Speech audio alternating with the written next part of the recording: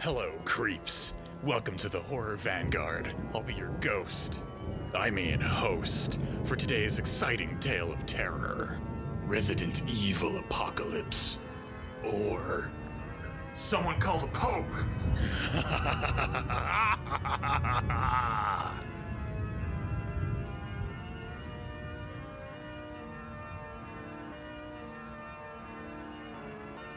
Hello, everyone, and welcome to the next installment of your mini-episode, mini-series on a maximally amazing horror movie anthology, epic, sweeping saga, poem of legend, Paul W.S. Anderson's Resident Evil Apocalypse Milla Jovovich vehicle sensation.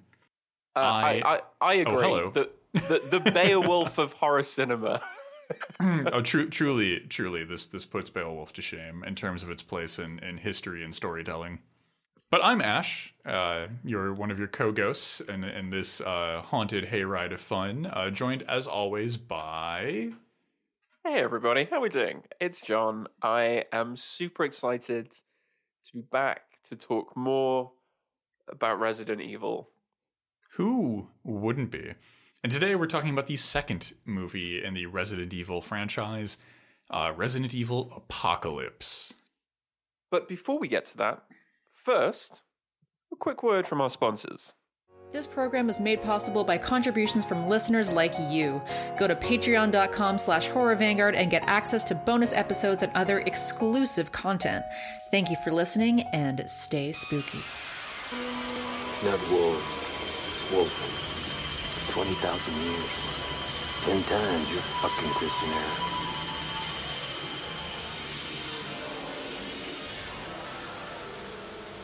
So the one thing about this movie that I think is quite possibly its most interesting feature is that this is, I think this would count as an ecologically sound, or perhaps if we're being a bit more cynical, green capitalism movie, due to the nose-to-tail editing that we see throughout the film. The first 10 minutes, approximately, are all shots from the first Resident Evil movie, to the point where I was a little worried that I bought the wrong one.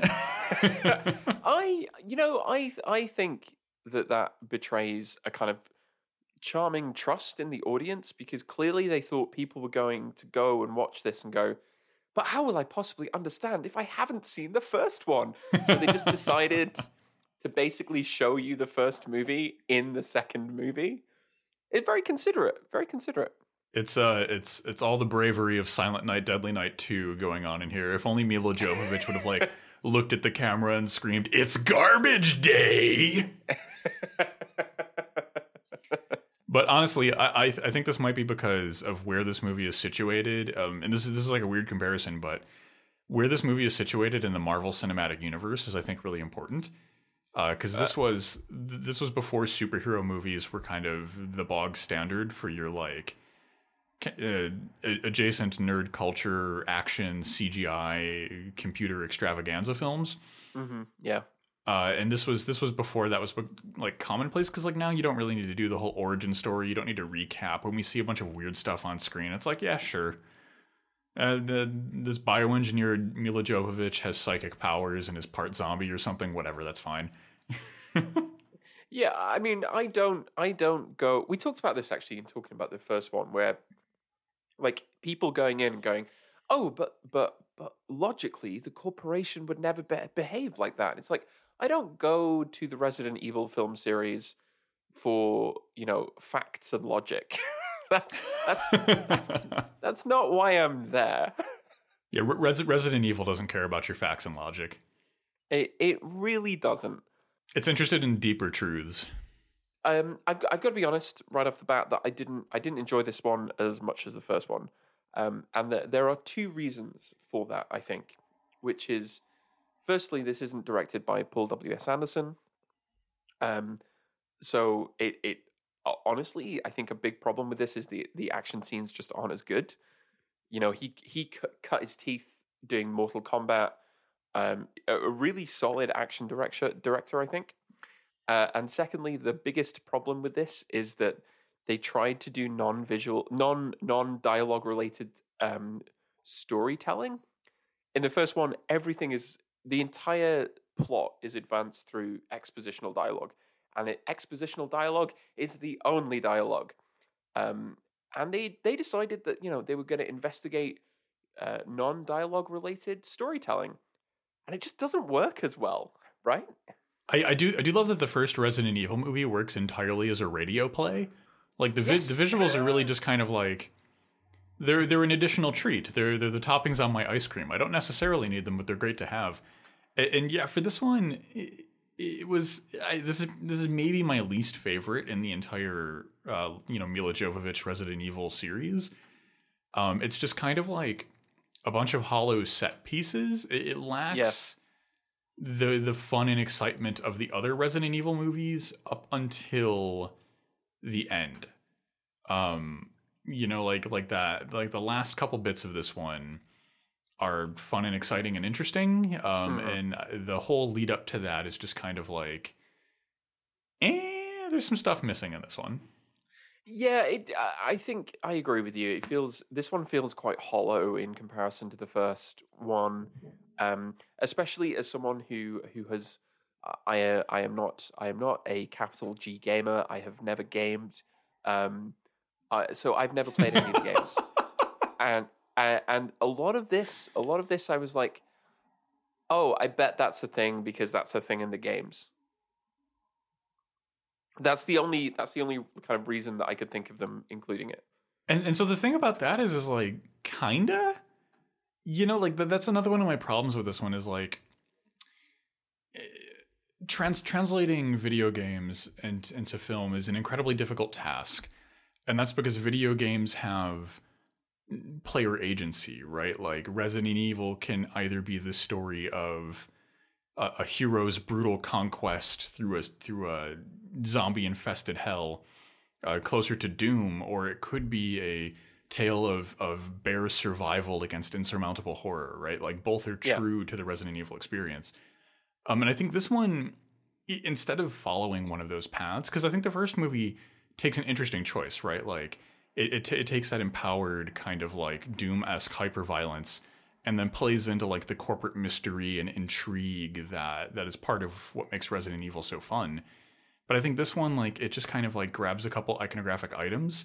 You have like Nemesis being dropped in by a helicopter and then like, kind of diffuses. Yeah, I think so. One thing I will say is that as a documentary about the functional uselessness of American political institutions, it's pretty on the nose. If you want a kind of example of what is the kind of micro level state like under the auspices of neoliberal economic policy, this is a great example. So as soon as the outbreak reaches Raccoon City and people realize, hey, that mysterious power drain where literally thousands of people worked underneath the city, maybe we should have looked into that. Basically, it seems that all infrastructure has been privatized, right? So the only thing that can happen is Umbrella can be called in to do a lockdown of the city. And I've got to be honest, watching that kind of opening, what would you say, probably about opening 30, 45 minutes, where we get to see what an Umbrella-style lockdown looks like. Watching that in the age of COVID cinema, it was a weird experience, right? Yeah. I think there's like, and we were saying this in our first episode, like COVID cinema is already here because it's already inside of us, just like the T virus. Like we're infected with our culture, right? We have to see the world through this lens. And it was kind of like, what was jarring to me is that they were able to mobilize an effective containment response. And we'll go on to find out just how well that worked out for them in the next episode. But like, I'm sitting here, in a world where like sporting events are still open, bars are still, everything is still open. Nothing is meaningfully closed in the United States, and in other countries as well. Like the effort to actually respond to coronavirus is hampered by capital. and like to watch the entire town get locked down. I'm like, nah, they wouldn't do that. They would be like, go to Pizza Hut, but put on your like Twitch and Fortnite themed anti-zombie padding before you go get your pizza or something. Like, be responsible. I was just thinking about the scene at the bridge, and I was like, this is super unrealistic, because we know that now there would be like a load of protesters there talking about how like it's not a pandemic, it's a scamdemic. There would be like the Raccoon City version of Alex Jones, like yelling at soldiers and trying to tell people that they're all crisis actors until he got shot in the face. And I feel like they missed a trick not including that. Yeah, I mean, it definitely lacked the foresight that we have today. I am really excited for the inevitable zombie crisis actor movie, though. Like, I feel like that has to be some around the corner in someone's heart. Oh, completely. But like, in all seriousness, like watching this in the UK, which has been singularly useless at containing this, and has made every decision based on the dictum that like sacrificing the poor, the vulnerable, and the elderly in particular for the economy is totally fine. Watching the sequence where they kind of lock down a city was really surreal, because it totally underscored what you were talking about, right? The countries that have handled COVID the best have generally been countries which are kind of skeptical or actively hostile to the regimes of neoliberal capitalism, right? China has handled it incredibly well. Vietnam. I'm sure I'm missing a few, but those are the two biggest ones. And so the way that lockdowns are discussed over here is, right, we should minimize the lockdown because of the economy. And there's a lot of like xenophobia, particularly about how China has handled locking down often millions of people. Mm-hmm. But like, results don't lie. You know? And watching this, there's a bit of me that's like, they're effective, at least, you know? I mean, they might be private military contractors who are happy to shoot civilians in the street, but like, at least they're not telling people they have to go out to the local pizzeria because die for the economy. Yeah, and I think that's the only part about it that I thought was like startlingly interesting. You know, or at least accurate, was that we have private military contractors gunning down people who are trying to escape from the pandemic, and that's the only part where I'm like, yeah, no, I could see it. Yeah, totally. I could see the Amazon security forces preventing people from leaving Prime Citizen District 3. Yeah, absolutely. I mean, functionally, it seems like Umbrella already controls. Like, this is the thing that kind of I don't think we kind of talk about enough, which is that essentially the state is sort of functionally useless because so many of its functions have been outsourced to private capital. So, like, essentially what's going to happen, and you saw this when Amazon were talking about their new headquarters last year, mm-hmm. What you'll have is you'll basically have the Amazon state. You know, they'll have so much power over things like tax revenue, over housing. Bezos is really interested in education, basically because what they want to do is guarantee a fixed labor supply over generational scales, right? So they want, you know, you'll go to the Amazon, you'll send your kids to the Amazon school, they'll go into the Amazon graduate program. Like, so one thing that I think maybe gets glossed over when talking about these films is that they are actually kind of talking about what's really interesting to me is that the government doesn't really exist in these films. And I think what's worth highlighting in this is the same thing that we talked about during our RoboCop episode. And that's, you know, RoboCop wasn't a vision of a hellish future to come. It was a vision of a present and existing dystopia. You know, the Umbrella Corporation isn't a nightmare around the corner. It's a nightmare that we're currently experiencing. You know, Amazon has barely any resistance in the government, right? The function of the state is to prop up and ensure the existence and manage capital. And that's what we're seeing in the Resident Evil movie, partly because that's what we're seeing in our lives, right? The only thing that's fictitious here are like the zombies and bioengineered super soldier weapon things. Yeah, exactly. And you get this kind of gets underscored in that scene on the bridge where there's a couple of STARS agents, STARS cops, who basically yell at these private military contractors, "You won't get away with this." And it's like, at this point in a kind of fictional universe where the state doesn't really exist, who's going to stop them? You know, all these cops can do is kind of call for the mods. It's like, mods. Like, and once again, the big plan of how what do we do in the face of the privatization of pretty much all things, the subordination of any kind of political body to a private capitalist enterprise. What do we do? The answer is, well, our newscaster is going to record it, and they're going to get an Emmy. Like, the big idea is the big idea is like Edward Snowden, but more. Yeah, and I think that's really telling about this again, because just like in the first one, right, it's this individualistic attempt to bring down a major corporation, right? Like it's individualized and it's sensationalized, and it's not holistic, right? Like it's not, and it's telling why it's not, right? Like all of this stuff ties in, you know, because a thorough effort to take down corporate power would include unionizing the workforce. Yep. And that would go hand in hand with exposing its atrocities and making it answer for what it's done. And all of these things would kind of fold in and blend in together. But this one rather doesn't do that.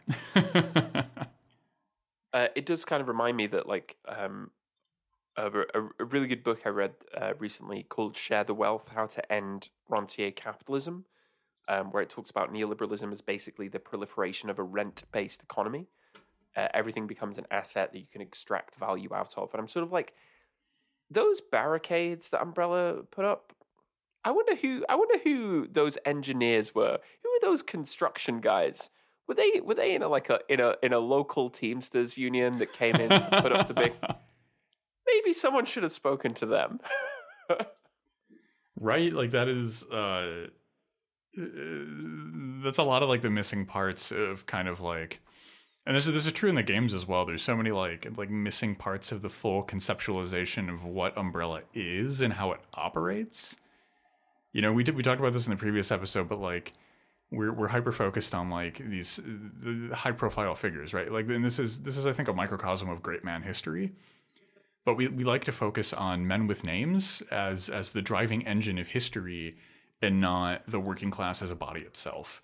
So this is focused on the woman who survived these brutal bioengineering experiments, the masters of this company, its lead engineers, rather than like the janitors and the cooks and like the innumerable hundreds that would be required to sustain this kind of apparatus. Mm. Yeah, absolutely. I think this, we're starting to get deep, and we're talking about deep historical and life-changing concepts, and I wanted to ask you something deep and life-changing, and that's, what is the significance of Alice launching a motorcycle at a liquor, and then it flies up straight into the air and explodes, and then a giant cross falls down and crushes another one to death? What's the theological interpretation here? I mean, this is a really complicated question.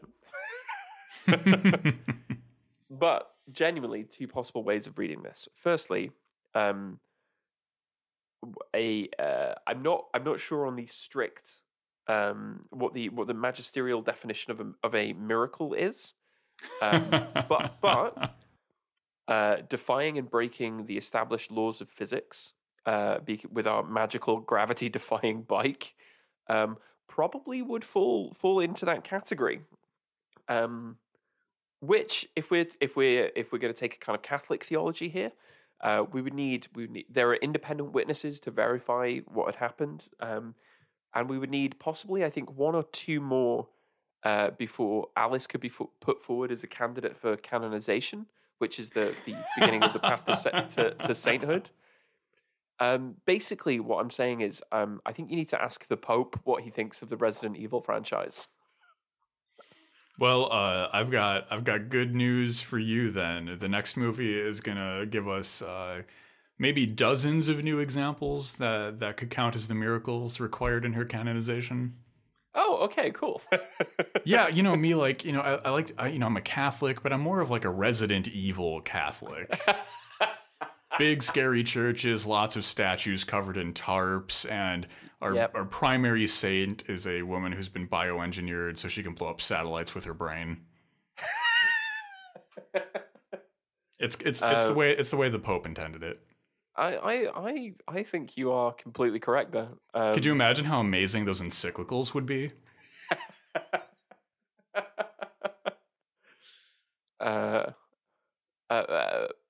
Pope Francis, Holy Father, please let us know your thoughts on the Resident Evil franchise and whether we can pursue the canonization of Alice.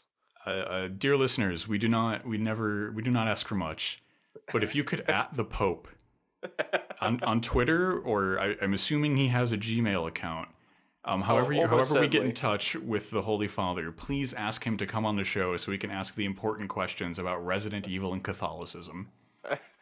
I'm pretty sure we've had a couple of listeners from Italy at least, so someone must know someone who knows someone. That's all I'm going to say. Surely we must have at least one listener who is actively employed in the Vatican. Just bump this up the chain a little bit in an email. Get us to at least an archbishop. That's all we're asking here. The other way that we could read this, of course, is the other figures that are not bound by the physical laws of the universe are angelic beings. You could have this. You could read this as the kind of violent reinscription of the barrier between life and death. Obviously, zombies literally rise from the grave. Rest in peace, says the gravestone that we get a cutaway shot of. Interestingly, there's a kind of debate over whether a dead body still counts as a person, because what makes you a person is your soul. So historically, Christian theology refers to the dead as the remains of a person, because what makes them a person is no longer there. So you could kind of talk about this another way in that kind of violent reinforcing of the clear and strict division between life and death, which the zombie as a kind of ontological category systematically destabilizes. I think that interestingly ties us into another one of the points I wanted to talk about, and that's eugenics and ableism. Yes, absolutely.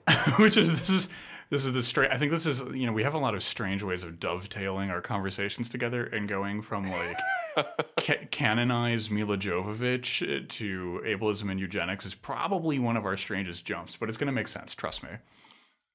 So I think we find out at the end of this movie that the crux of the creation of the T-virus was because Angie Ashford, the daughter of the scientist who makes the T-virus, Dr. Ashford, has some condition that requires her to use different mobility aids, right? We have this kind of strange shot of like a really high-tech looking Umbrella Corporation style wheelchair with like a crutch draped over it. So it's like it's a strange visual. And we have Angie is like a little schoolgirl, and she becomes kind of the center of all of these T-virus experiments.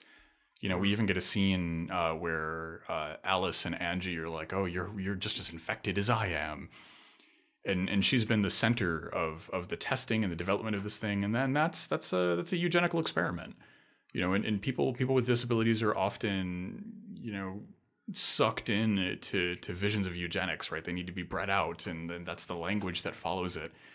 And it's also there's like an incredibly ableist vein in this discourse too, because it's individuating Angie's condition, right? It's her problem that she must fix and her family must fix. It's not a larger societal issue that requires systemic change. And I think this movie probably unintentionally plays into these kind of eugenic appraisals of ability and disability. Yes, I think so. The fact that there is no kind of possible acceptance of a social model of disability, the fact that this film is incredibly dismissive towards people who use wheelchairs or other mobility aids, and of course the fact that once again, the you know, our good-hearted scientist was just trying to do something good instead of realizing that, maybe people who were disabled don't need to be kind of done away with. When you start picking away at the implications, it's deeply unpleasant, the kind of inciting incident of this film. Yes. So the only other thing that I want to throw out there before we reach the end of our movie is, again, I have a bone to pick with cinema critics. Yes, let's go. Let's pick another fight.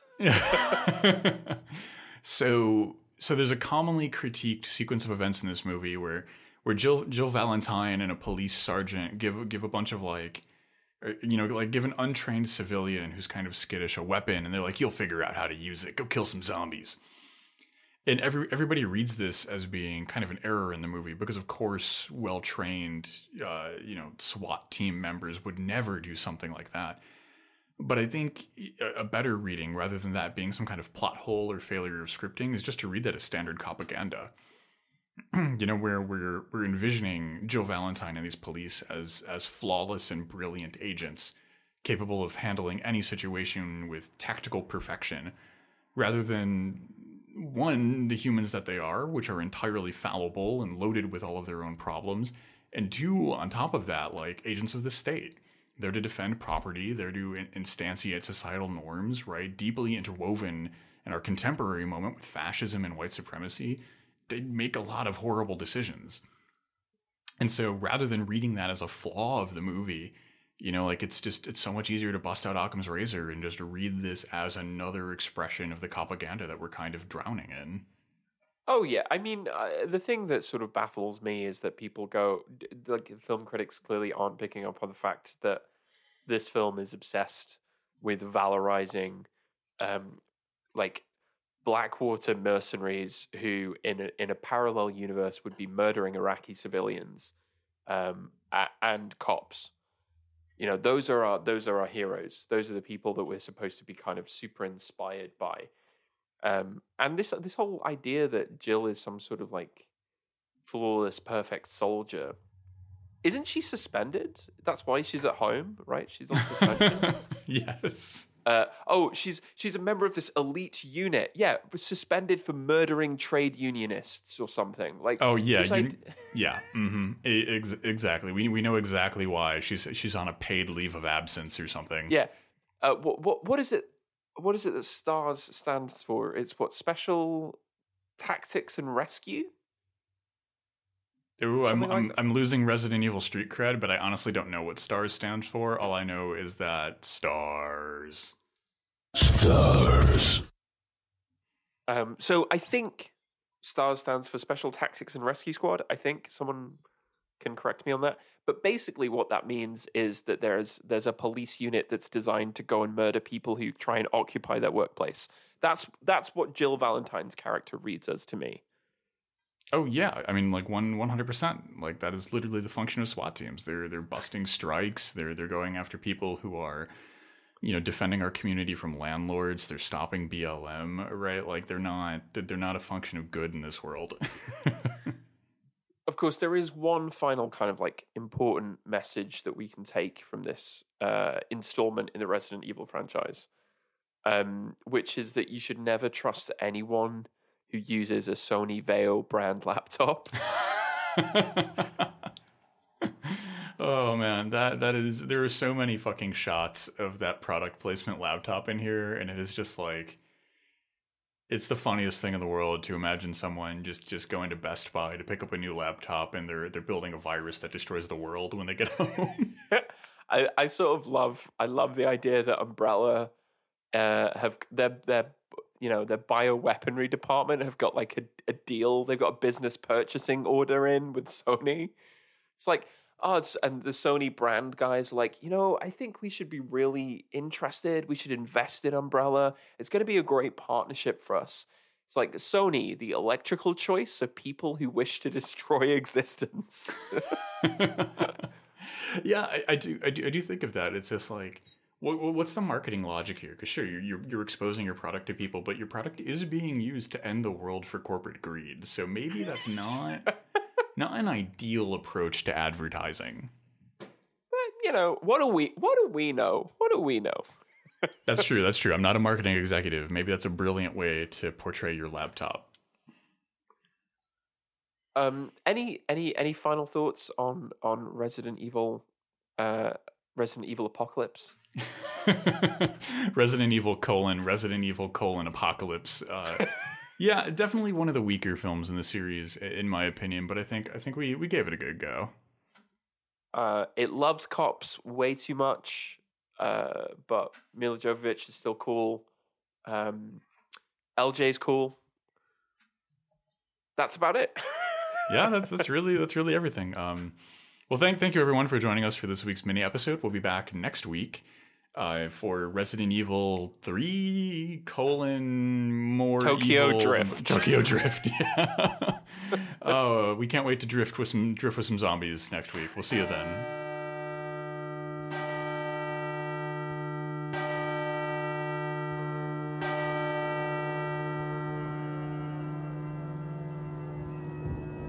Thanks for tuning in, creeps. And remember, stay spooky.